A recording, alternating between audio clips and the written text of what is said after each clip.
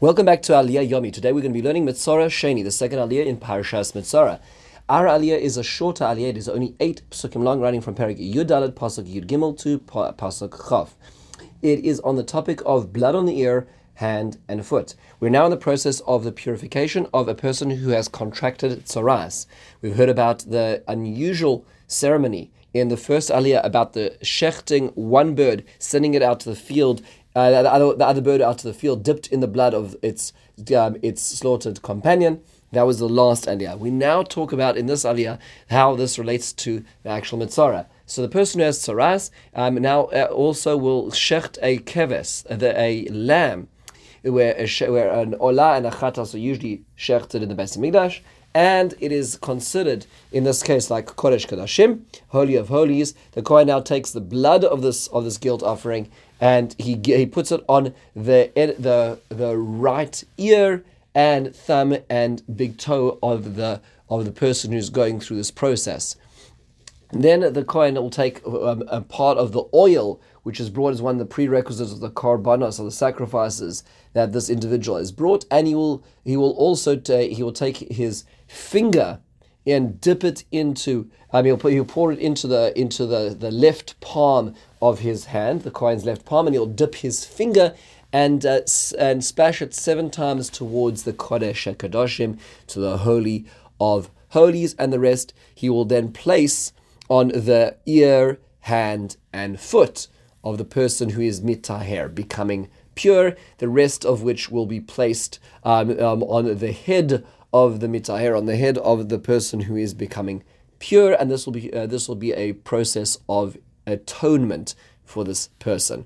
Okay, and then we hear about all the other parts of the korban of the sacrifice being brought, the meal offering, which will all be brought as accompanying this as well. So a few basic points to ponder, and the point number 1 is why the symbolism of these particular parts of the body. Why is it important that it is the ear, the hand, and the foot of the person when he becomes pure?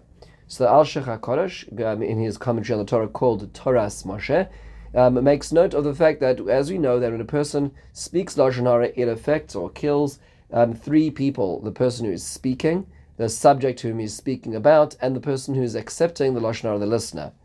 He says that if we play out a situation, a scenario of the average Lashon Hara, which is told when a person speaks about another person, what will often happen is that a person will first tell another person, that person will listen, that's their ear, it will penetrate them and they will accept this, and it could even lead to actions which will lead to murder, meaning when a person takes and absorbs falsified facts about other people, it could lead to such anger and such concern that it may lead to even brutality and murder, and that would lead to then the Goel Hadam, those who would avenge the murder, and the person who committed that murder or that assault to be running away as well. So we have it starts with the ear, it continues with the hand, and then ultimately ends with the feet running away because of the actions one committed.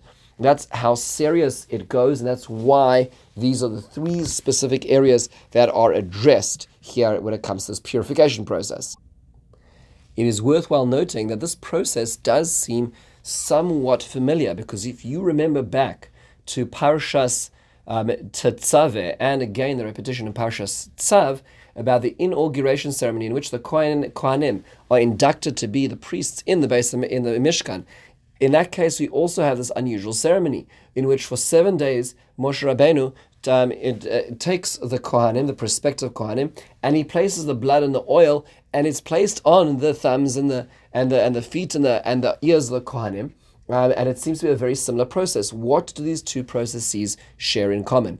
The Oznaim Torah observes that it is interesting that one detail is reversed when it comes to this process. When it comes to inaugurating a Kohen, inducting a Kohen into service, that first the oil is placed on the head, and then it is placed on the ear, on the thumb and the foot. Whereas over here, first it's put on the extrema of the body, and then on the head of the individual.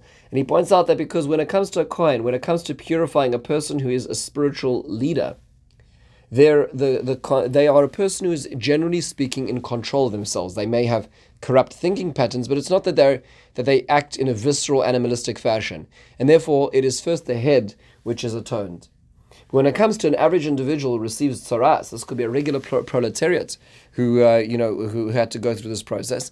In that case, a lot of times it may not be the most lofty of intellectual individuals. It may be a person who slaps before and then has to explain afterwards, but doesn't necessarily think back. It's not that they're always a thinking and in control individual, which is why it's their hands and feet which come before their head. Sometimes it's those visceral reactions which reveal the difference between leaders and followers. The one last question to notice on this aliyah, and that is why the sprinkling of the oil 7 times towards the Kodesh HaKodashim?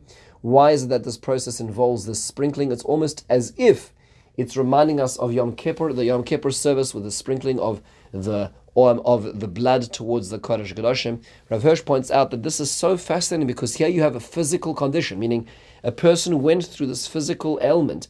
It affected their skin, their hair, their clothes. We're going to see their house as well.